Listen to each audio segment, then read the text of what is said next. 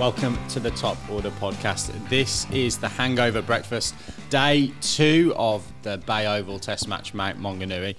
Fair to say, New Zealand's day on that second day, but still plenty to play for in the Test match. We're going to talk Tom Blundell, we're going to talk Devon Conway, England's bowling plans, bumpers and Nighthawks, and the refinement of Bazball. All coming up on the Top Order podcast, Hangover Breakfast. Stay tuned. Boys, where do we want to start from day 2? Another beautiful day at the Mounts, but opening salvo from you, I think, Stu? Yeah, look, I don't want to start the thing on a negative note. I mean, yeah, we're just obviously 3 guys just sitting here talking about cricket probably for the next 20 or 30 minutes, but I have just been sitting here this morning looking at things from all the news from the cyclone around New Zealand. It's been awful. Anyone who's been here, we in New Zealand, or we're up in Auckland, kind of thought we'd had a rough few days, but now as the stories come out from the rest of the country, it's just horrendous. And we're going to try and talk and be positive for the next half an hour, like I said. But yeah, I just wanted everyone to know that kind of thoughts are with everyone that's really suffering, and I think any listeners that can do anything to help, I would encourage you to do so. But yeah, look, boys, let's move on to the cricket, and another entertaining day of cricket, right? 300 plus runs, 9 wickets, I think. It's been a very entertaining test so far. Well, let's just have a little recap. End of day 1, New Zealand 37 for 3. So the not-out batsman, Devon Conway, who was on 17, and New Zealand's own Nighthawk, Neil Wagner, was 4 not out overnight. So look, definitely going into the start of day 2, it was England really, really in the pound seats. But a fantastic partnership, really. A number of fantastic partnerships is probably the wrong word, isn't it? There were a number of really good partnerships, probably that 10th wicket one was the one that would have really pissed England off. I think you've got to really put your hat off to Devon Conway, and we'll talk a lot about Tom Blundell as well, won't we? Oh, I'm sure we will. But your point about the partnerships is a huge one, because that's exactly right. New Zealand got, I think, 4 50 partnerships in the end. They were at times, to start with, it got to 80 for 5. Daryl Mitchell was probably sitting there all day seething at his dismissal. There are some deliveries you leave and some you don't. But yeah, not the best day for him. And suddenly we're 83 for 5, I think it was, and thinking, geez, it'd be nice when we get past this follow-on, was kind of the next target in my mind.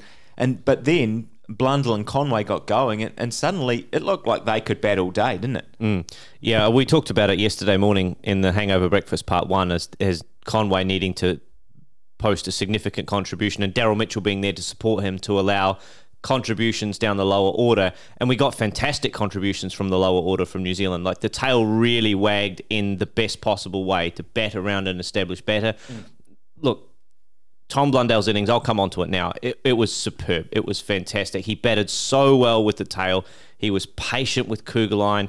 He was patient with Blair Tickner, trusted Blair Tickner to face, 24 balls in his 3 not out on Test debut. Both of those guys on Test debuts put on 50 partnerships for the 8th and the 10th wicket respectively. And that's huge. Huge in the context of this match, because New Zealand effectively went from staring down the barrel of 200 all out or less to being within 90 runs of parity with England at the close of their first innings. And that is huge in the context of this match. A lot of people around us were saying, it's a 400 par deck. Both sides have underperformed on this wicket. But actually, I think we are where we're supposed to be in this wicket, in terms of it being a close game. Yeah, absolutely. And I'll just reiterate my comments from last night when one team scores 325 and the other scores 306. You can't say that par was 400. Par very clearly about 315. But anyway, I'm sure those guys aren't listening to the podcast. I'm sure that both sides will look at their batting, though, and think we could have got more. Because, both teams... I don't know that not earning it is the right way to put it with the bowlers, but I think a lot of the wickets were cheap in both innings. Just talked about Mitchell. Mitchell's just left one. He did get deceived by Robinson, that jag back, and that was a good delivery, but it was also a great decision. Even if he played a shot, it would have still been a good delivery and probably beaten the bat. But because he plays a shot, he maybe survives that. But you look at some of those dismissals, particularly later down the order when Blunder was in. The likes of Bracewell just hitting one straight to mid on off Leach. Southey's one hitting it down to fine leg. Having hit a boundary earlier in the over. They're the ones that you look back and think, gee, if we could have just, if you look at what Tickner did with Blundell, if we could have just stuck with him for a bit longer, he was, because by the end of his innings, he was just looking majestic. You talked about him before, and I think it's very easy when someone scores 100 to then go to start throwing all the superlatives, but you can look back the entire 12 months. I mean, we talked about it when he was in Pakistan and he'd gone through the whole year, hadn't missed a chance. We might come to one of his potential chances later on in this chat, but he has risen to, arguably, unarguably, one of the best keeper batsmen in the world. Yeah, look, you'll get no beef from me. And we had this conversation on the way back from the ground last night. Like, he is the best keeper batsman in world cricket at the moment. Average, says that. Notwithstanding that, that missed chance late last night, his glove work's been really, really solid over the course of the last 12 months. The thing that stands out for me really about the two scorecards, when you kind of analyse them, and the one thing I just want to start with is New Zealand. In terms of their run rate, 3.7 and over, really only two decent contributions in that scorecard. Kind of old-fashioned counter-punching Test cricket. But let's not forget that's still a pretty healthy run rate, and probably just gets really overshadowed by the fact that England's plan is a little bit different. Well, and yesterday, if you think about they were 37 for 3 after 18. So yesterday they actually scored at quite a good rate. And they've, really, really caught up the rate. I think the thing when I look at the two scorecards, though, England really, pretty much everyone, bar Zach Crawley in that sort of top 6 or 7, really didn't look particularly troubled or flustered. Got decent starts. Even Ben Folkes coming in down the order after Ben Stokes looked absolutely brilliant until he got about probably 30, and then had to sort of buy his ticket to the Bazball function and really gave his wicket away, I think. But then contrast that to that New Zealand scorecard, where really without those contributions from Conway, Blundell, yes, to an extent, someone like Tickner who hung around for a little bit, it was really poor in terms of the application of the rest of that New Zealand top order, notwithstanding the fact that England got a new ball under lights on day one, obviously. But yeah, Blundell batted superbly, shots all round the ground. And look, I think one of the things we'll come on to are those bowling plans, and were they the right plans over the course of the afternoon? Because I know you, Stuart, definitely have got a beef with the way England approached that bowling innings. Well, a beef might not be the right word, because I was quite pleased with it from a New Zealand point of view, in terms of when we were watching that and Conway and Blundell going. They obviously, England got to the point, and it seemed early to get to the point of essentially saying we're not just going to run in and try and nick you off anymore. Like, New Zealand was still, I think, I don't know what the score was when they started the short pitch plan, maybe, 120 for 5 or something. It seemed like they'd gone after the first hour even of that first of the day yesterday. They'd gone, there's nothing in this pitch. There's nothing with this ball. We're getting nothing. We have to try and manufacture a wicket here. And Blundell and obviously Wagner went at the bowling. That obviously cost England a few, 15, 20 runs, but they got Wagner out. Blundell and Conway were going, okay, well, we're going to keep playing it. We're going to play short pitch bowling, but we're just going to hit every single ball for one, and we're going to build our innings and work out into it nicely. Obviously, Conway then hit one straight to square leg, which was a shame. But I do think that the way England went about it was a little bit surprising. I mean, Binksy, what do you think? Yeah, I absolutely agree with all of the sentiment that you've kind of put out there. I don't know whether it's my sort of proximity to the Bazball Kool-Aid. I've not physically drunk any of it, but I think I'm so close to it now that, and I was just thinking about this, as I was getting ready this morning and getting out of bed, having a shower, about this sort of phenomenon and about the way England are going about their cricket and the plans. And I thought, do you know what? I've not thought about the Ashes for ages.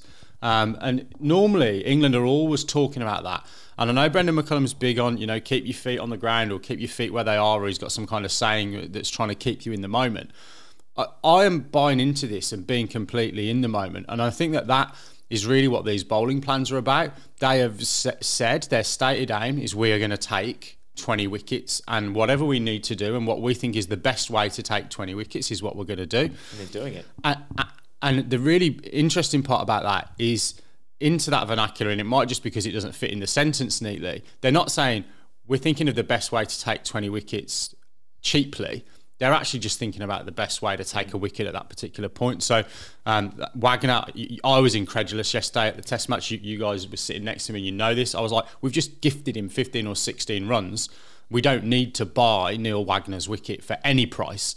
But that's the plan that they're going with. And if they think it's going to work, it works. Blundell repelled them tremendously with support from some of that lower order. But ultimately, I think that, the plans that they had took the stated aim, and they've got 10 of those 20 wickets that they needed. It did play into Blundell's hands. I mean, he's an excellent back foot player. We saw that when he burst onto the scene in the Test arena in Australia. He played the Australians better than anyone I've seen in a long time from a New Zealand point of view off the back foot. He was outstanding, and he was again yesterday. He hit everything in the middle of the bat. He barely mishit one, and he hit everything over the top down into the ground.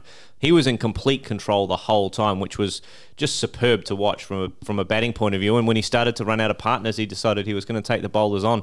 I thought it was a massive amount of, we talked about it at the ground, but a massive amount of respect shown to Jimmy Anderson with the new ball. Jimmy Anderson came on. Blundell went down the wicket and missed it by a door's width, and then decided he's going to have to play Jimmy Anderson properly now because he's just too crafty and too good a bowler to be able to go the big windy whoosh. But, Blundell's innings was picture perfect. It was so controlled against all sorts of different ways of attacking him. I thought it was a fantastic innings. The word I've written down here, and I think actually applies to both sides in the things that they did well, is purpose. Because I think that when we talk about the England, you talked about the England plans, everything they do, you can see the purpose behind it. You might not agree, and certainly some of the things that they were doing, thinking about it from an English perspective, I didn't agree with what they were doing, but there's always a reason why they're doing things. Can we come on to that then? Because I thought that Jack Leach, the purpose wasn't really clear in what he was trying to achieve in the way that he went about his bowling. I liked that Joe Root tossed the ball up. He was prepared to forego economy rate to try and create a mishit, and we eventually saw a mishit with Bracewell.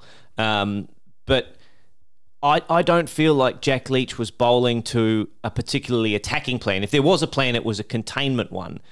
What's your point of view? What was your takeaway from the purpose with which Jack Leach bowled, if it's part of that big plan? Well, I think that's the part that I don't think they did well. So the purpose, I think all the seamers exactly had plans on what they were trying to do. Blundell, when he was batting, there was a purpose to what he was trying to do. Like we said, he was trying to hit the ball down, trying to take the runs that were on offer without taking risks. When Leach was bowling, and even bowling Root, they bowled 23 overs between them.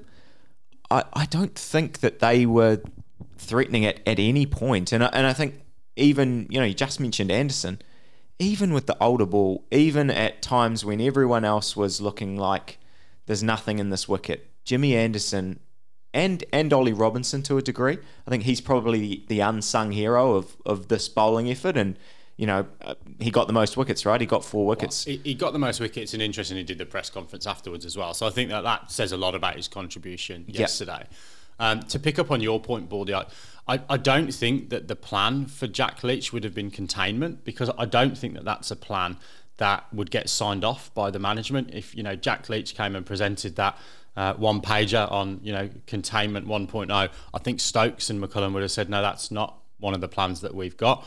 I think there's a mitigating factor for him. He was bowling into the wind, and it was pretty strong over the batsman's shoulder, so guys could have pumped him down the ground. And I think that maybe, and I'm not a spinner, that might be why he did go a little bit flatter and more into the wicket. But I don't think it was a containment plan. I just don't think he bowled very well yesterday.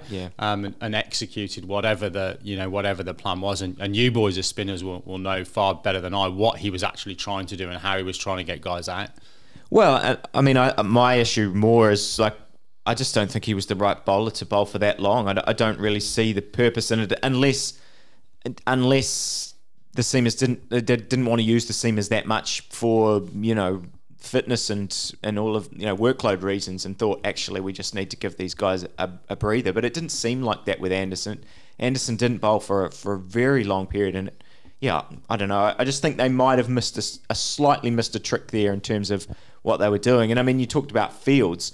You saw it in the. We came home, obviously watched a bit of the Aussie-India game, and Jadeja ran in and bowled with. He was, they had Australia in trouble, but he's bowling and he's got a long on, or he's got a long off, I think it was, to Hanscom. Having players out on the boundary is not necessarily like a defensive move. It can be very purposeful in what you're trying to do, but yeah, Leach was sort of in between where he sort of had fielders up at most of the time, but bowling quite flat, trying to create some pressure, but yeah, it just didn't really work. It almost let the guys meander along for a while. Yeah, and look, I think again, just double back on those seamers for England. Anderson going at a match economy rate of just over 2 runs and over, by a country mile, the best economy rate. And then Ollie Robinson, 4 wickets for 54 for him, clocking in under 3, where everybody else is getting, let's be honest, getting pumped in this Test match so far. And I mean, look, you see I don't want to sound like a broken record, but I think the way that England bowled, it showed the class of their seam attack compared when you look at our seam attack. And moving, I guess, to New Zealand gets bowled out, we go into a situation where we're about to bowl under lights, pink ball, new ball, perfect sort of scenario to come in and bowl, and we just didn't have the bowling attack to do it in terms of. And I don't think that's. I mean, some of it is obviously that some of these guys are, the next level down from our absolute top bowlers.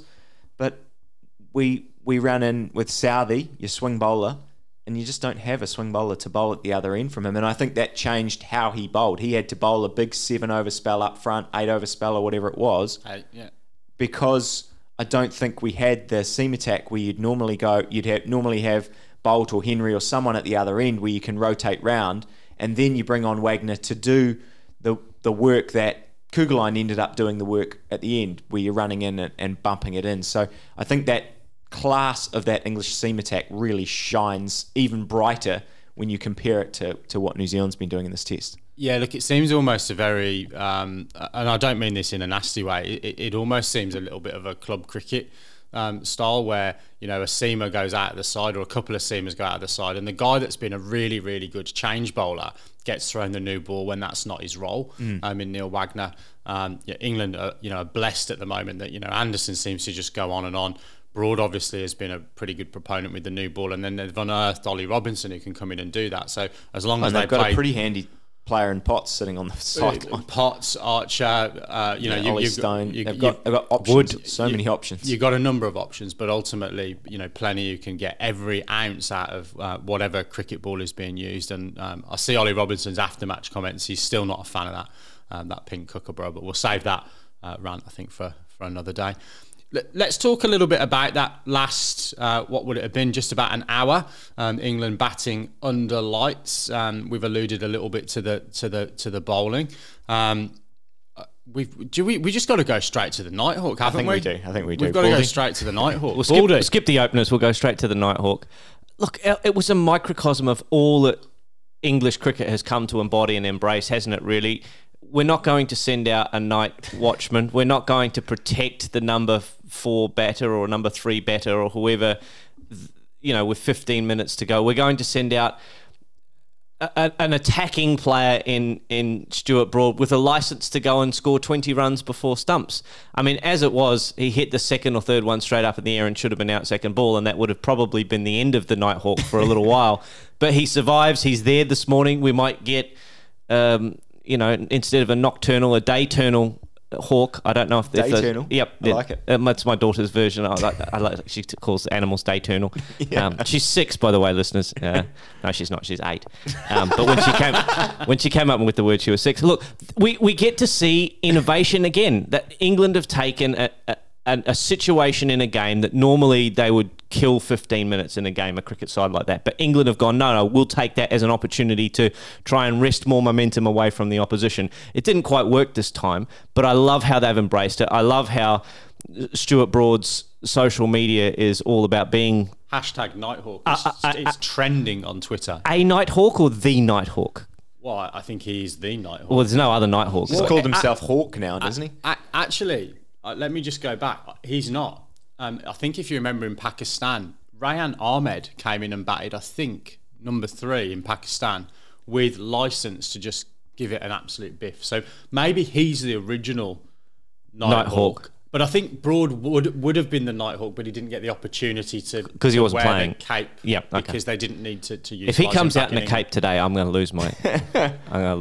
There are so many places we could go from this Nighthawk conversation, but I think one of them is the. Don't bring it back to normality, Lippy. We're enjoying it's it. dress No, up well, day. I do want you to explain to us, Binksy, as a keeper, what went on with that absolute calamity. But before we get to that, let's have the conversation around. We talked about England trying to find the line, and they're pushing towards the line. You know, how far can we push this while still being purposeful, I guess, still making positive contributions to the game? I think that was nonsense, wasn't it? Broad running down the wicket, second ball, third ball, trying to hit it up. Like, if he gets caught there, it is just bananas. You've just thrown away a wicket. Am I like? You look surprised, Binksy. Am I not right there? I honestly don't have an answer for you. Yeah. You've talked a lot about it, and you know we are 3 cricket tragics. We live, eat, breathe cricket. We've played cricket. We talk about cricket. It's been a passion of all of ours for me over 40 years, and for you guys coming up to that point. But some of the language that we use is very traditional. It's, this is what should have happened. So what should have happened last night was Jack Leach should have come out as night watchman, and he should have faced his first ball, and then he should have taken his helmet off, and he should have got his little glasses polishing rag out, and he should have, got a bit of, an eyelash off his spectacles, and he should have faced the next ball, and then done a bit of gardening, and, probably called for a drink and all of those kind of things, and chewed up 15 minutes. That isn't the way that this team are going to play, and I think to an extent they have to find that line, because I think that that's something that has been in the language. We want to push the line, we want to try everything, and we're not going to know how far that line is away until we go over it. The only time that you go over that line is if Stuart Broad hits one up in the air, gets out, Joe Root comes out and then nicks off second ball, and then that's like, you've got a free hit with Stuart Broad provided he doesn't get out and the guy behind him also doesn't get out, right? Like if Joe Root gets out the following ball from Stuart Broad being caught, then they've that's a bad outcome. Yeah. You've gone too far there, because it's cost you what you were trying to preserve. Yeah, and I don't know who was padded up. I think that Leach would have come in. Well, Australia had 2 night watchmen prepped a couple of tests ago. They had Nisa and Lyon prepped, so it's entirely possible that they had both of those guys ready to go. Binksy, tell us what's gone on when the ball's gone up in the air. How does that even happen? Yeah, I mean, we had a pretty good view of it, didn't we? So we were sitting at a very, very fine sort of third man for that, it would have been fine leg, wouldn't it? Because Broad was on strike. But ball went up in the air. It appeared as if Kugelheim initially he was going to get it. Was going to get to it, and then I think clearly it got to the point where it landed pretty much dead on the popping crease, didn't it? So at some point you would have thought that Blundell has realised that actually he's the guy with the gloves on and should just come in and take that catch. But we don't know. We weren't out there. We weren't close enough to hear the call or lack of call. But yeah, mate, I tell you what. And look, for listeners, I'm a keeper. I'm pretty well built, to be honest. I don't think there would have been anyone getting in my way from claiming a test catch. It was that simple with the mitts on. I'd have been literally elbowing someone out of the way and going, mate, A, I've got the gloves. B, this is another test dismissal that's pretty bloody easy. Get the hell out of my way. Yeah. And look, sitting here now, it's quite entertaining. if Stuart Broad goes out there this morning and smashes 30-odd or 40-odd in quick time and kind of puts England well ahead in this game. That takes the game away from New Zealand then. It's going to be very disheartening, I think, for New Zealand fans and for, Kugelheim and Blundell sitting there out in the middle, running into bowl and behind the stumps going, oh, what have we done here? Well, particularly given that their partnership, their graft got New Zealand back into the game in the first place, and then to have that error of judgment to allow England to get away from them, particularly this morning, would be catastrophic from their point of view. Yeah, look, I don't know whether they do it anymore. They used to do a pie chart, didn't they, of who'd won each session in the day's play. I think it would have been a pretty simple pie chart for day one. England, I think, would have taken all three segments of that pie.